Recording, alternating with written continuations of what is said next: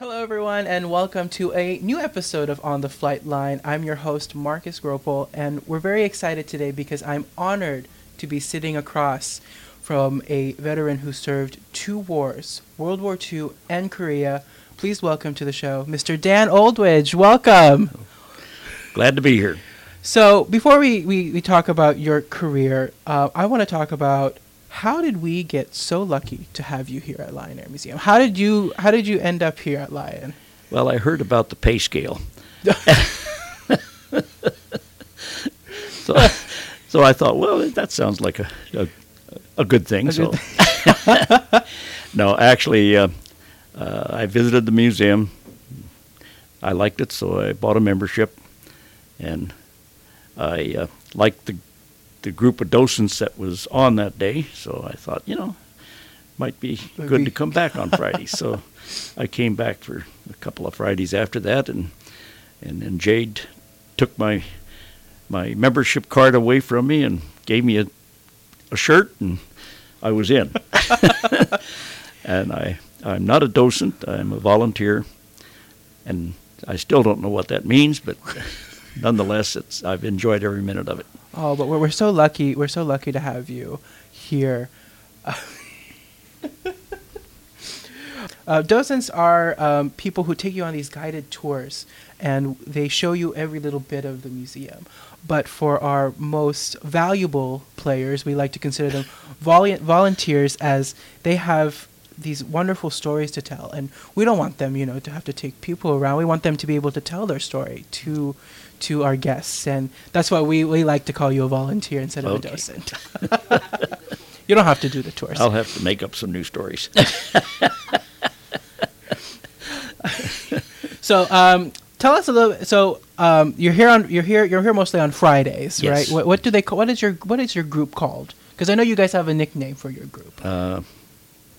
The Tail Spinners. Tail Spinners. That's it. Okay, so let's talk about how you got started in the service. How did you get involved with going into the Air Force? Well, in 1943, I was a senior in high school, and the war was banging along pretty good, and I thought, I was 17 years old, and I thought, I want to get into the Navy. So I looked into the Navy, and they said, yeah, you can volunteer, but at 17, I needed my dad's authorization. Mm-hmm. And when I asked my dad to sign for me, why, he said no. He obviously he was smarter than me. He said no. He said, you're going to finish high school, and well, in the meantime, why, I was disappointed, of course, but at assembly one day in high school, why, the Air Force, this was in Tucson, mm-hmm. and Davis-Monthan Field had just opened, and the Air Force had a program at assembly, and they had a program where you could go into the flying program. You could sign up at 17, take your physical, get all of the qualifications done, and then they would take you when you were 18. Mm-hmm. So I turned 18 in August of 43. In September, I was in basic training in the Air Force, and supposedly going into the pilot training program. They sent us, after basic training, we went to Springfield, Missouri for a college training detachment. That was about a 4-month course, and it was a pretty accelerated course. Mm-hmm. I got through it, but I wasn't the top student, of course, but I did get through it. You did get through it. And on to pre-flight. And there they did the qualifications for pilot, navigator, bombardier, and I qualified the same grade for all three, and I thought, wow, I'm going to have my choice. Well, I was wrong there. The pilot program was pretty much winding down. They had so many pilots and I didn't want to be a navigator, and I didn't want to be a bombardier. Mm-hmm. And I didn't want to be a gunner, but they wanted me to be a gunner. So they sent me to gunnery school, mm-hmm. and I enjoyed it after I got in it. And then to armament school in Denver. And then we went to Tonopah, Nevada for transition training, assigned to B-24s. I was trained on 17s and 24s. Got on B-24s and then overseas from there. And Pacific Theater, went down to New Guinea and joined the 43rd Bomb Group, the 65th Bomb Squadron. And that was called the Kinsman at that time. General Kenny led the bomb group.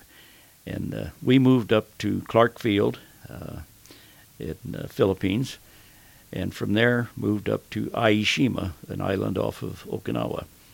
And from Aishima, the 24 could reach Kyushu, Japan, the southernmost island. It could reach it and get back, so that was important. Get back, as long as you can get back. And yes. the 24 had pretty good range. So our missions then were all on Kyushu. The last mission of the war was on August the 9th, and that our target was USA, USA. Of course, I didn't know this was the last mission at the time, but I thought afterwards, I thought that's really appropriate, getting the bomb USA on the to end the war. But anyhow, that had no effect on ending the war. But on the route to the target, why we had to go up to the lower part of Honshu and turn south onto the target area on Kyushu, and we encountered this humongous cloud. We didn't know what it was. We were flying about 20,000 feet, give or take a little bit, and we were I was in the nose turret, and I was looking straight up like this at the top of that thing. It must have been up to 50,000 feet. Wow. And talking to the pilot on the intercom, I said, "Look at that weather phenomena out there. What is it?" Nobody knew. Nobody knew. We thought it was a storm of some kind, weather phenomena, and so we went ahead and turned south and hit our target and went back to Aishima. And that night, the alarms go off in the campsite, and they told us to get over to supply and get a gas mask. They thought the Japanese were going to retaliate. That's the first we learned what it was that night. And they thought the Japanese were going to retaliate with gas, and so they issued gas masks to us. And well, nothing happened, and so that all went well. And Aishima is where the Japanese consul landed. The Jap Betty landed there on their way to the Philippines to set up the process of signing a peace agreement on the Missouri. And so that's pretty much the story of World War II. I didn't get a lot of missions in, but and most of the missions were pretty uneventful in that time of the war. We did some sub-searching missions and stuff like that, but wasn't too exciting. At any rate, I didn't have enough points then when the war ended to rotate home, and so they sent me up to Japan to Atsugi Air Base, and they didn't need armors anymore. They didn't need gunners anymore, so they made me an assistant to the base doctor, and so that had some benefits because I had the usage of ambulances, and I could go wherever I want, whenever I want. Right by the MPs, just turn on the light, and buzz by them. No limits, no limits. They never stopped me. So I had a good time in Japan, and finally got enough points. About the same time I got enough points to rotate home, they wanted to send me to R&R up on Mount Fuji, and so I flipped a coin, and I made it come out. I'll go home. So I did. I went on home and got out of the service. In the process, going through the lines to check out, Sergeant asked me, he said, "Have you thought about getting in the reserves?" And I said, "I haven't thought a minute about it." And I said, "I don't want to have to go to summer camp every year." And I said, "I want to get to work, and I don't want to be interrupted with camps." And he says, "Well, you can join the inactive reserve." I said, "Well, what good is that?" He says, "Well, you maintain your stripes." I thought, well, okay. So I was a staff sergeant, and I thought, oh, that's okay, I'll do that. That was a mistake, because a few years later, Korean War starts, and there was no question about who's going to go. It was the inactive reserve, so I got called. My orders read for 12 months, and I thought, well, I can put in a year pretty easily. So, by the way, while I was out of the service, I went to school, as well as trying to hold down a job, and jobs were difficult to get following World War II. Was it difficult? Oh, because there were so many servicemen getting out. Coming home after the... And it was real competition to get a job. I got hired by Sears Roebuck, and I was a flunky, and they opened the new store in Inglewood, so I was a flunky in the flooring department. And, what's a flunky? That's bottom of the echelon. Oh, so there's okay. So I call them a gopher. Anything they wanted done, get the gopher. Yeah. So anyhow, but it was a job, and that was okay. But so they recalled me for 12 months and gave up the job and got out of school and went back in service, and they assigned me to B-29s. So you were how long were you in the inactive at the time when you were going to school, going to work? Let's see, I got out in February of 1946, and I was recalled in July of 1950. So I was out almost 4 full years, yeah. Okay. And anyhow, I went back in, and they put me on B-29s, and I was assigned to be a tail gunner on a B-29. Well, first I was a blister gunner, and when they assigned me to the crew at March Field, Marvin King was the tail gunner assigned to that crew, and he was brand new, no experience whatsoever. So the pilot shifted our positions and put me in the tail and put Marvin in the blister, and so that was okay. And I called it my apartment back there because, of course, the B-29 is pressurized, so it was pretty comfortable, actually. Small but comfortable.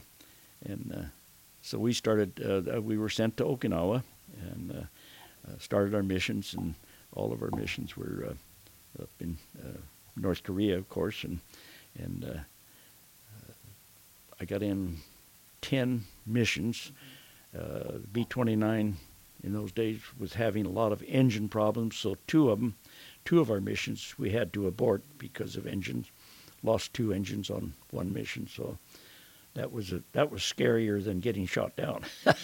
I thought we were going to have to ditch, but at any rate, on the 10th mission, it was supposedly a pretty important mission because it was the bridge connecting Sinuiju, North Korea, which is now Anju or something like that, but to Antong, China, and it was one of the main supply routes for the Chinese to come into Korea, and it was I can't remember how many planes were in on the mission, but 3 bomb groups were involved, and we got to the target area, and of course, because of windage, we had to be over China, which was restricted airspace, and so we were actually right over the Russian base in Antong when we released our bombs for the bridge, and the bridge was hit, but unfortunately wasn't destroyed. They had packed freight cars full of rocks to absorb the shock because they knew what the target was going to be as soon as we started on our mission. But at any rate, we were jumped by the MiGs right away, and we weren't pulling enough power to keep up with the formations. We were flying slot. We were the ECM, electronic countermeasure plane for that formation, and we were gradually dropping back, and so the MiGs hit us pretty heavy, and did a lot of damage to the tail section and the elevator, and pilot lost control, and it was going down, so the alarm bell went off, so everybody in the back end of the plane bailed out. Unbeknownst to me, all of the guys in the mid-waist, where most of the gunners were, they all jumped. And I saw these parachutes opening, and I thought, yikes, that's us. So I went out. I had to go out through a little window in the tail, and I always thought I'll never fit through that, but it was not a problem. Once I stuck my head out, it just sucked me right out. It pulled you right out of the plane. Yeah. But so that was it. There was 7 of us. There was actually our crew was 10, but we had 3 extra people on board, electronics people, and so there was 13 on board. 7 of us in the aft of the plane bailed, and that lost enough weight in the tail section for the pilot to regain some control. He knew he could never land the plane, but he was able to fly level and head south, and so I learned afterwards that we had no idea what happened to them, but we learned afterwards that they did reach Suwon and were able to bail and picked up by friendlies. So everybody got out, 13 of us. 7 of us were taken prisoner and held prisoner for 2.5 years,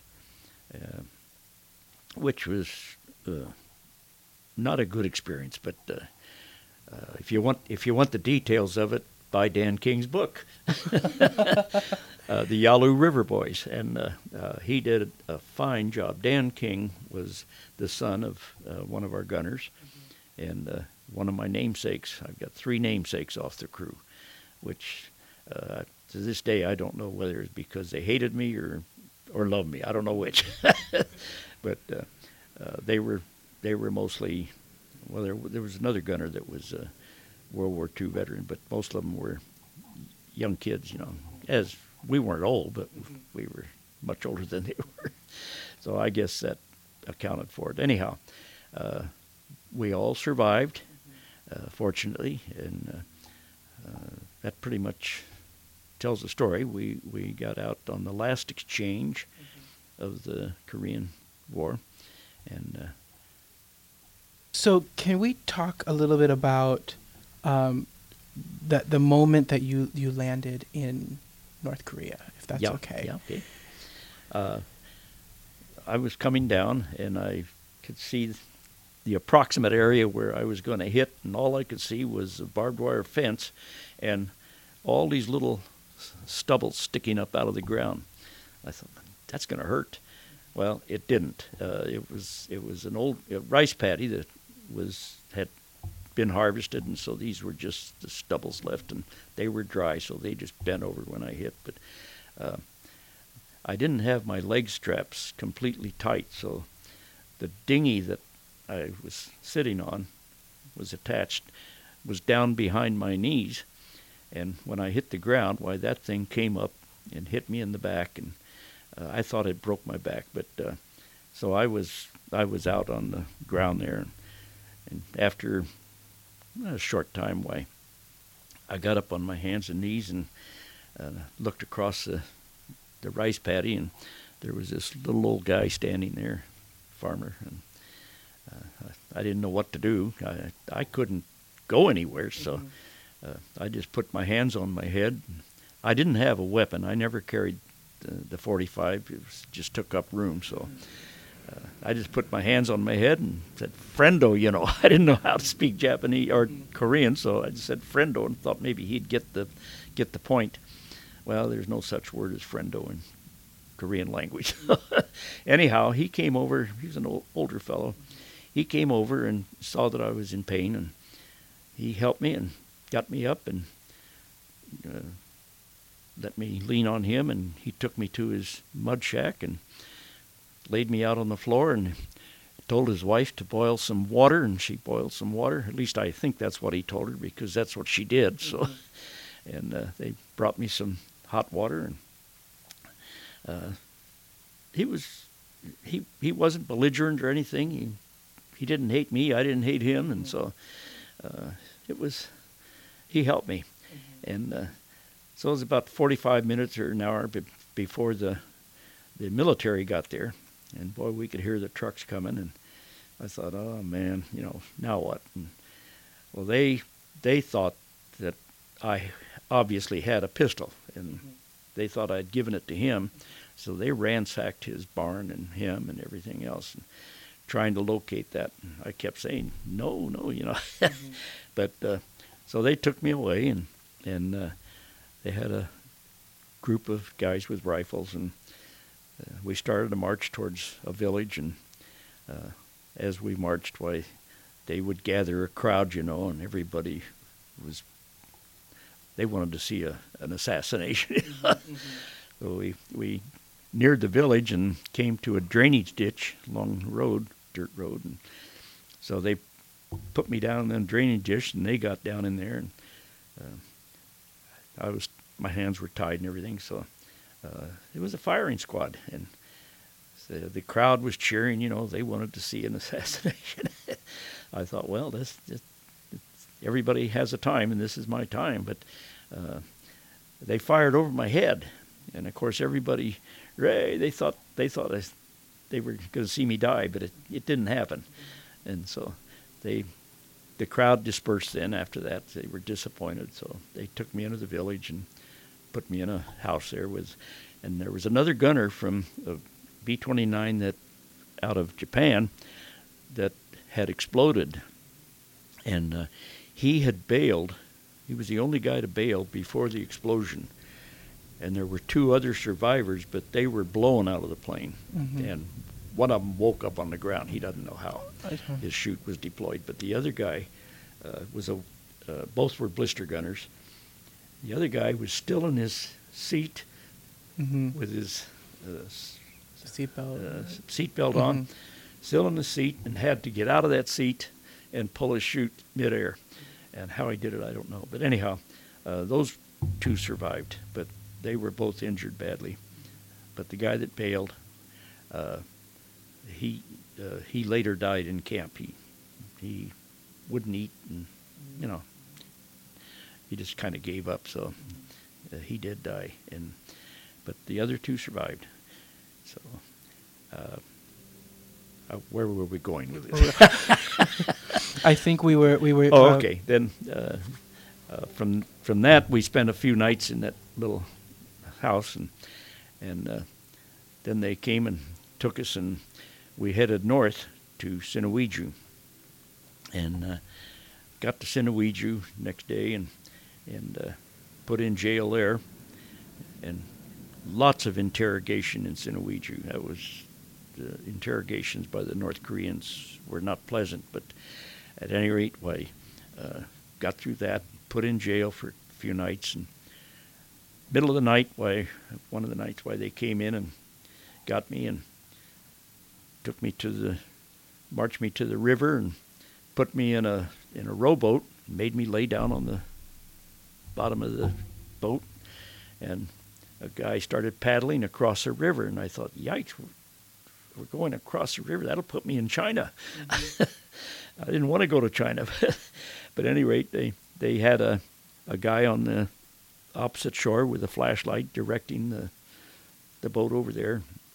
Got over there, and there was a truck waiting, and they put me in the truck and took me to the air base in Antung, put me in solitary there, and I thought, well, I'm in solitary, that's it. But that went on for I don't know how many days, because I kind of lost track of time there. But then they started the interrogations with the Chinese, and spent, I don't know how many days, maybe 10 days in solitary there. But then they moved me to a little old schoolhouse closer into Antung, China, and that's where the rest of the crew was.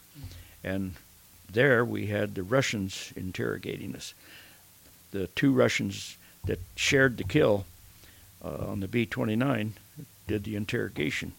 And their interrogation was easy, compared to the Chinese and the North Koreans. But because they knew exactly what happened, so it was an easy interrogation with them. But they didn't maltreat us or anything. They were okay. And from there, they eventually took us back across the bridge that we were supposed to have knocked out. And back into Sinuiju, and then we headed south, and that's when prison life really began to get bad. We were put in jail in Pyongyang, and the jail was one of the few buildings still standing, and they marched us through the streets and everything, and the people were pretty unhappy with us, of course, and they would throw anything, including stuff you don't want to talk about at us. Oh. And they were really upset, and rightfully so. But we were put into cells that were actually just steel cages in the middle of the basement of this jail, and we were not we were crowded into these cells. They were about 10 by 10, and we were not allowed to lean against the bars. If you did, why, they had a big pole that they would jab you with, and so you learned to sit back to back and away from the bars. No sanitation. Little 5-gallon galvanized garbage can for a toilet. No cleanliness of any kind.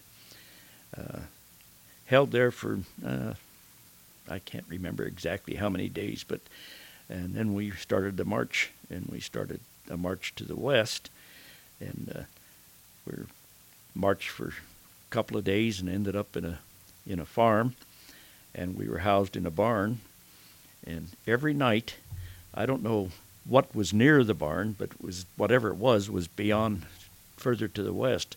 Must have been a military target, because the A-26s would come over every night, and they'd release their rockets right above the barn, you know. And we thought, wow, I hope they know what they're doing. But it was kind of scary. But we weren't there too long, and that's where we left the guy that had bailed out of the 29 from Japan. He didn't want to go any further. He was giving up, so he stayed there. And he died a few days later, we heard. But they started the march towards the caves, which we didn't know anything about the caves, but it turns out that's a detention camp for people that weren't cooperating. And we didn't know we had to cooperate.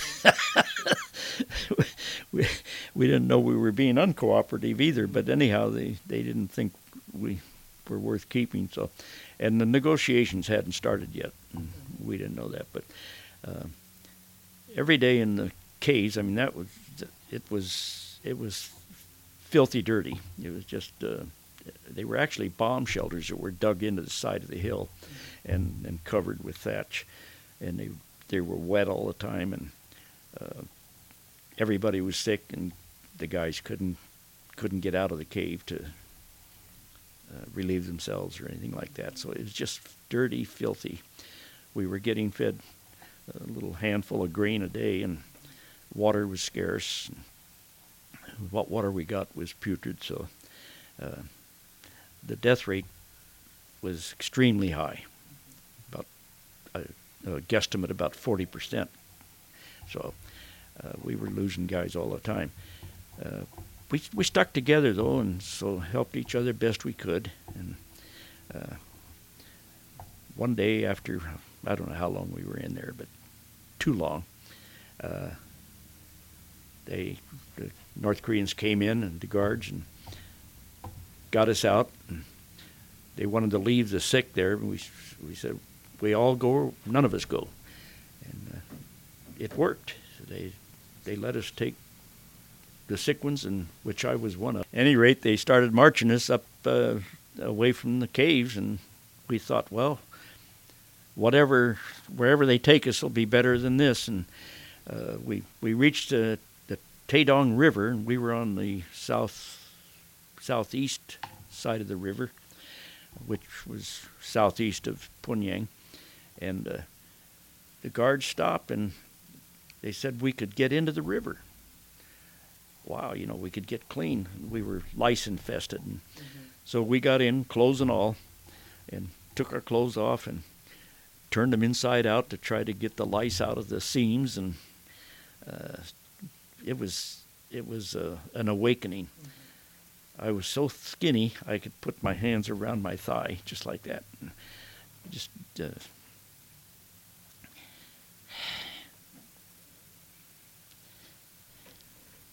any rate, down to skin and bones, and the guy said, "Oldridge, you weigh about 80 pounds." I thought, wow, my bones weigh that much.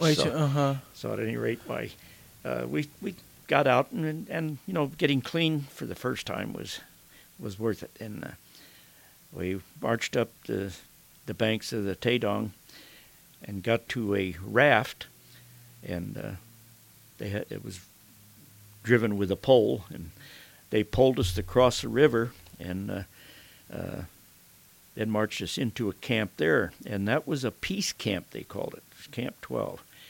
And of course, we had no control of where we were, or where they were taking us. But that was probably the thing that saved most of our lives, was getting into that camp, because the food was better, sanitation was better, and we ran our own camp, so we were just better off that way. So anyhow, I was there until about November. That was probably July or August. There in November, and they vacated the whole camp. We started north, back to the Yalu, and initially were taken to Camp 5, which was the original camp. Well, what had happened, and we didn't know, the peace talks had begun, and the prisoners were one of the points. So all of a sudden we had some value. So that's what saved us, was those peace talks. And even though the prisoner situation didn't come up right away, it was on the agenda, so that meant we had value and someday would get out, maybe. So anyhow, we went back to Camp 5, was the original camp that was on the Yalu, and we were only there maybe a week or so, but they took all of the Air Force enlisted men, the Navy, and the Marine enlisted men, and moved us upriver to Camp 2, which was an officers' camp. And that really puzzled us initially, but once I got to Camp 2, I figured it was just a matter of logistics. They needed to fill out that camp, and there weren't enough officers to do that, so they took smaller groups, because Army had so many prisoners compared to the Air Force and the Marines and the Navy. So that, and the Turkish Army too, they took those enlisted men and put them in that camp, which filled out Camp 2. And there again, the camp was run by the prisoners, so well, I say run by it was dictated by the Chinese, but we did all of the laboring and everything, maintained the camp, had our own cooks, and so it was livable. And every once in a while we'd be able to get out of camp, go on work details up in the hills to chop wood and bring down for the winter, and go down to the river and haul sacks of daikon back and put them in the underground cellar for the winter time. And daikon is just a crummy vegetable. Very water-based vegetable. But we had a lot of that, and so anyhow, but we existed there, and the quarters were okay. It was an old schoolhouse, but we eventually built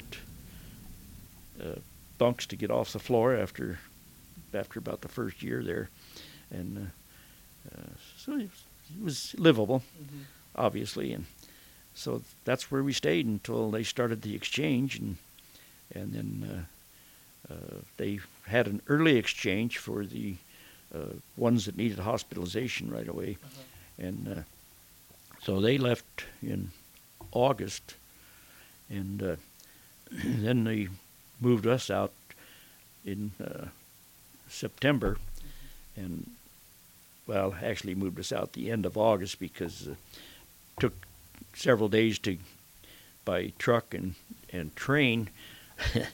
The train ride was old boxcars, and the rails, all of the bridges had been bombed out, so the train would go so far, then you'd have to walk across and go to another car. You'd get to another train and get on that boxcar, and they'd take you to the next bridge, and got through the mountains that way. But finally got down to a camp that they had established close to the DMZ, and we stayed there until they called your name out. And each day when I got there, why, it was really crowded. And boy, each day a bunch would leave, and your name wouldn't be called. And I began to wonder, what's gone wrong? Why isn't my name called? Yeah. The last day. The last day. The last exchange, yeah. They called my name, so I got out on the 5th of September. And that was the last exchange of the prisoners. And they took us across the DMZ, took us to the Freedom Bridge, and then from there we walked to the gate and got through. And once we got through, there was this big Marine standing there. You wanted to hug the guy. At any rate, why, they took us right away to a hospital area, and they had a field shower set up, and we threw all of our Chinese clothes into a pile, and I hope they burned them. I'm sure they did. And we were able to shower and get cleaned up, and in the process of all of this moving around for the exchange, why, I buddied up with the Army guy that he was an interesting guy. He had a girl in every port. That's all he could talk about, was getting back where he could see. I thought, boy, what a BS artist. And after we left the shower, they sprayed us with DDT, and we're heading into the hospital tent, and I heard this voice holler out, "Danny!" I looked up on the knoll there, and there was a colonel standing up there, female colonel. It was my brother-in-law's sister. Oh. She was an anesthesiologist for MASH, and she had been up there. Well, she was assigned to the hospital there, but she'd been out there every day for the exchanges, waiting to see me come across. So I ran up and got a big hug out of her, and this guy standing there, he couldn't believe it. I couldn't shake him after that. Anyway, so that was pretty exciting, and I think I was the only guy to be met by a female. Yeah. During that whole process, set some sort of record. Anyhow, that pretty much wound it up. From there, we went to the hospital and then processed, and eventually got on board the General Brewster for the ride home, 2-week ride home to San Francisco, and that was a good thing. At first, we were upset about being sent back by ship, but it was a good thing because it gave us a chance to adjust our diet, where we could take the rich foods, everything. So it was okay. Got to San Francisco, and my parents had come up from Southern California, and I had a sister living in San Francisco, she and her family. So I was met by all of them, and an old buddy from school, why, he was in the Bay Area, so he met us, and it was exciting. Unfortunately, I went out and got plastered about the first So, but anyhow, but you had to have some fun. You have to have some fun. You've come back. You're now. I have a question for you though. When you were being transferred over to to the DMZ, were you aware that you were going to be transferred back to the friendly? Were you aware of being when you were being transferred over Oh yeah, Mhm. yeah. We knew this was. from where you were We, going? we were going home. You Yeah. were going home. So yeah, we knew that. Mhm. They didn't want us anymore. And I don't know what the exchange rate was, how many North Korean prisoners they got back or Chinese prisoners they got back for each of us, because we numbered in what roughly 5,000 and something prisoners. There was over 100,000 in on the island south of So I don't know what terms they made, but I'm sure we got. It wasn't one for one. And a lot of those prisoners wanted to stay. The North Korean and the Chinese prisoners wanted to stay. They were better off than being, the U.S., or I shouldn't say the U.S., the Allies, I think there was 20 GIs that wanted to stay, 20 or 22, something like that. And they were yahoos anyhow. So it was good riddance. So let's talk. So how long did it take for you to fully recover from what you had sustained? 94 years. No.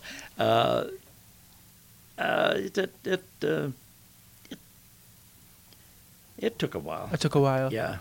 Then you were fully recovered. So how? So after Korea, did you officially leave the service at that point at the end? Well, actually, I contemplated staying in because of being in the hospital, in and out of the hospital, and having a lot of dental work needed to be done and everything.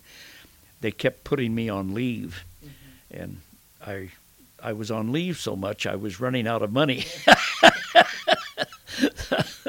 Because I didn't want to sit around, so I was having a good time.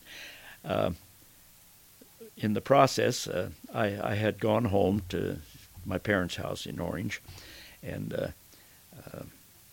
an old friend and his wife came over one day and said, "Dan, get a date and we'll go to the USC Wisconsin football game." He was a graduate, or UCLA Wisconsin.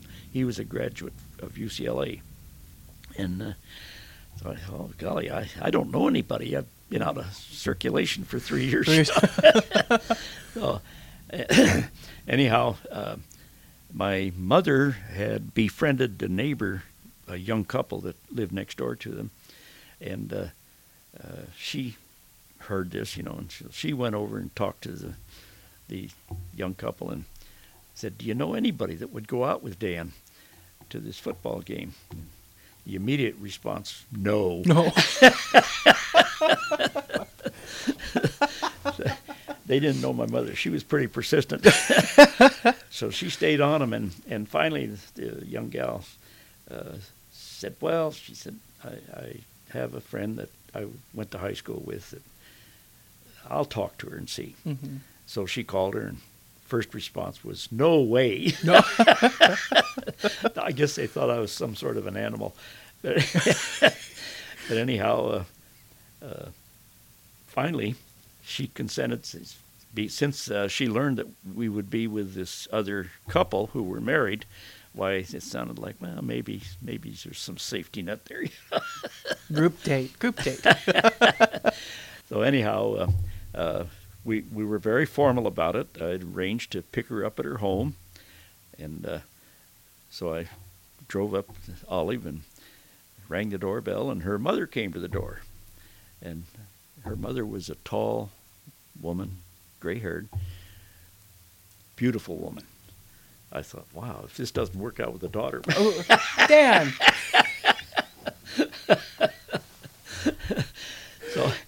So I thought I'd been through interrogation in North Korea and China when that mother got through with me. She knew how to interrogate. She- Anyhow, she took me into the living room, and we had a long talk. Oh. And I knew then that I was whipped. So the daughter walked in, and truly the most beautiful woman I'd ever seen. And so I thought, this is going to be good. So we went to the game, and it was a good game. UCLA won. We had a great time. Took her home, and I told her, I said, gee, I said, could I call you again? She says, yeah. So every night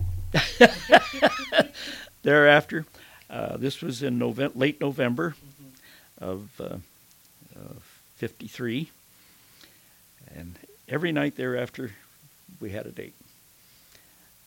I think it was the Maserati I was driving.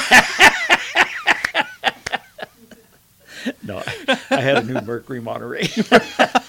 Anyhow, we enjoyed each other, and it was late November when we went to the football game, and in December I said, would you marry me? She said, yeah, I'd consider it. She said, when? I said, January, what date was it? The 7th. She said, oh, we can't plan a wedding that soon. I said, nothing to plan. It's all done. What do you mean? I said, we're going to be married in your mother's living room, and it's going to be nothing but immediate family. Her immediate family and my immediate family. And she said, well, you know, she says, I've got to get a dress and everything. I said, keep it simple. A simple ceremony. Yep. We got a Methodist minister to come in, and a friend of hers for a piano player and singer, and my sister was a piano player, which she was very good at, incidentally. But anyhow, well,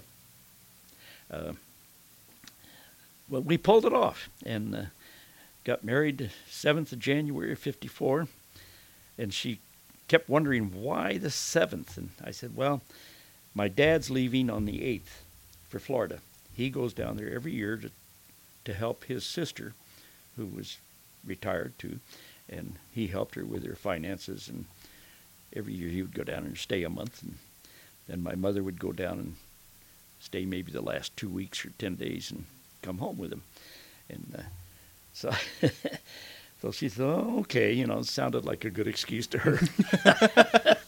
So we got married. And just before we got married, we were looking for an apartment to rent. And my parents had kept my dog, the Dachshund, while I was a prisoner. And they were happy to give it back to me. I didn't know what I was going to do with the dog in the service, but and the girl I was going to marry had a Dachshund as well. So we had 2 dogs. And in those days, the apartments didn't like to rent to you if you had pets. And so we were unable to get an apartment, but I found a duplex in Santa Ana, a very nice one.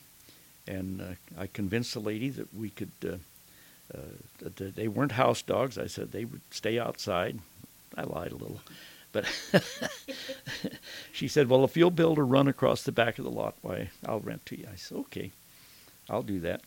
So I figured once I got in, I could soften her up, you know. But at any rate, why, she said, what do you do for a living? I said, I'm in the Air Force. She says, I will not rent to a serviceman. I thought, wow, what a great country. Oh my goodness! She Yeah. didn't want to. Well, I guess she'd had some bad experiences because the Marine Corps, El Toro, you know, those people were renting and probably had some bad experience. Anyhow, I just shrugged it off, and so we went looking. We weren't married yet. We went looking for a house, and they were building tracks like crazy, you know. So we found a tract in northwest Santa Ana, and so we looked at them, and my wife oohed and awed at some of them, you know, and I thought, maybe I can afford this. So I took her home, and I went back to the tract, and found out what it would cost to get in. All it was impounds and taxes to get in, $400 and some. I thought, wow, what a deal. What a deal, yes. So I tried to buy one. They said, we can't sell to you because you're not married. I said, well, I'm going to get married. They said, yeah. I said, yeah. I said, I'm going to get married January the 7th. And I said, he said, well, you come in here on January the 8th then, and we'll sell you a house. I said, well, I want that specific house. That's the one my wife liked, or my wife-to-be liked. So he says, well, we can't guarantee it, but we'll try to save that for you. So anyhow, I took the brochure and went up to her house that evening up in Olive, and I said, guess what? We have a place to live. Yeah, where? I says, I bought a house. She said, you're crazy. I said, no. I said, here it is. And I showed her the brochure, and she said, we didn't look at that house. I thought, oh, man, I've done it again.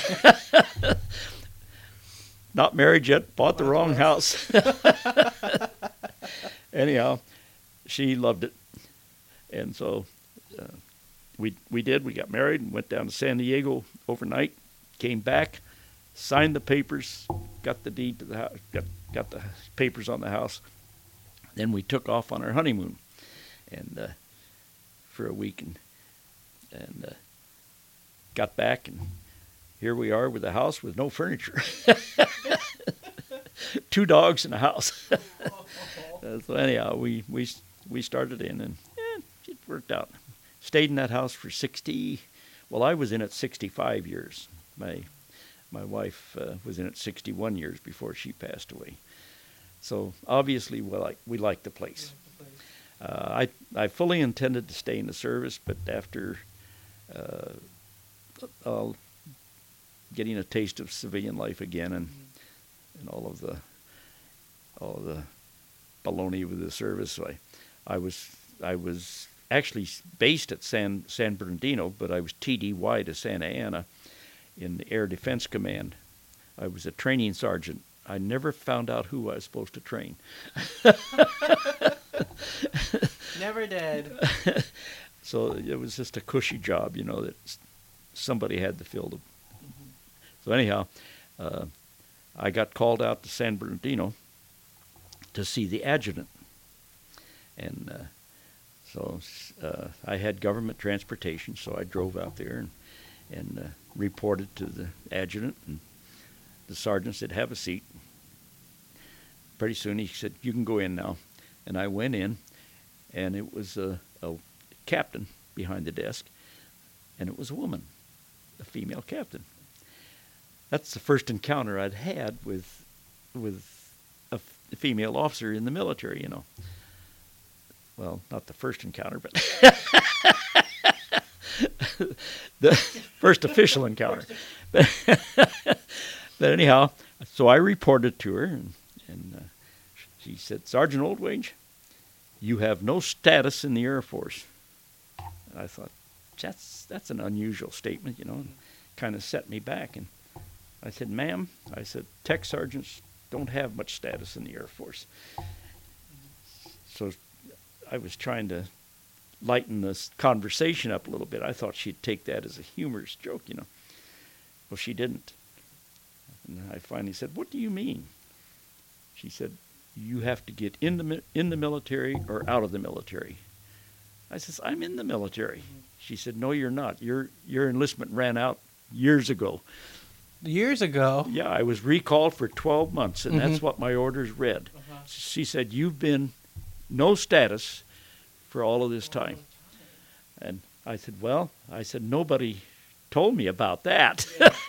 And nobody told the North Koreans. So anyhow, she said, I said, when do I have to do this? She said, now.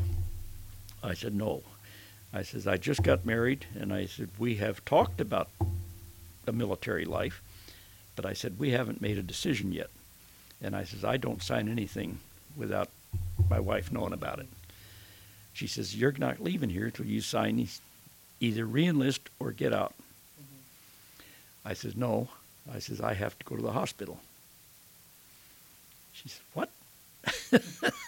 I says, I have to go to the hospital. So she had to excuse me. Mm-hmm. And so I went over to the dental lab because I knew I need some more dental work. I went to the dental lab and I saw the colonel, the bird colonel was commanding officer of the dental lab. And I saw his sergeant and I said, I need to talk to the colonel. Oh yeah, everybody needs to talk to the colonel. I says, no, I'm serious. I said, I've got a major problem, and I says, I need to talk to somebody. So he went in and talked to the colonel and came back out. He says, have a seat, Sergeant. So I sat there for about a half hour, and pretty soon the colonel called me in. He said, bang, he says, Sergeant, what can I do for you? I said, oh, yeah. So I explained my plight to him, and I told him, I said, I understand where she's coming from. I said, but, come on, a few days is not going to make any difference after all. He says, look, he says, how much time do you want? I said, well, I said, I do have some dental work. He says, we'll spread this out. He said, first he asked me, he said, do you have government transportation? I says, I have a vehicle issued to me. He said, because it's a long drive to the dental lab here from Santa Ana. So I said, well, I said, that doesn't bother me, as long as I'm getting paid for it. So anyhow, he says, we'll spread this out for as long as necessary. He says, a year? I said, well, probably not that long, but I said, we'll make a decision. And I said, we'll get the dental work done. So he said, we'll fix her water. And I thought, Colonel, don't say that. I said, I know I'll have to get out there. Mm-hmm. So anyhow, he did. He got the word back to her that I was on medical leave, and nobody could touch me. Mm-hmm. So, and I'd report out there, and he'd do a filling. Mm-hmm. 2 weeks later, he'd call me, Sergeant, you need to come out. We've got to clean your teeth. Got to do something, one thing at a time. Yes, one thing at a time. So he spread this out, and he said, just tell me when you're ready. And so my wife and I made the decision to get out. And so I told him, and so I got out. I don't regret it. However, I did regret it because jobs were difficult to get then. Because even after so then, many too. people getting out. But perseverance and be willing to take a mediocre job until you found something better. But it was all right. So we struggled through it and never missed a house payment. That's the thing. That's the good thing. You never want to miss a house payment. Nope. Well, I just want to say, thank you so much for. I know that was hard, opening up to those things, but I just want to let you know how truly valuable you are for our museum to be able to tell that story to kids of all ages nowadays too, who want to be in aviation, who want to be part of that, and we want to carry on your legacy forever. Well, most museums have a bunch of relics around, so it's good to have another relic here. Yeah, and we just want to say, we're eternally grateful for your service to our nation, and we want to celebrate, your service wherever we go, wherever, for everyone to know, everyone to hear that story. And okay, we'll have a party in August. We'll be 94. 94. Yeah. We'll party it up in 94. Thank you so much, Dan. Thank you so much for joining us on our second episode of our show. Okay. Truly thankful. You can probably edit this down to about 3 minutes.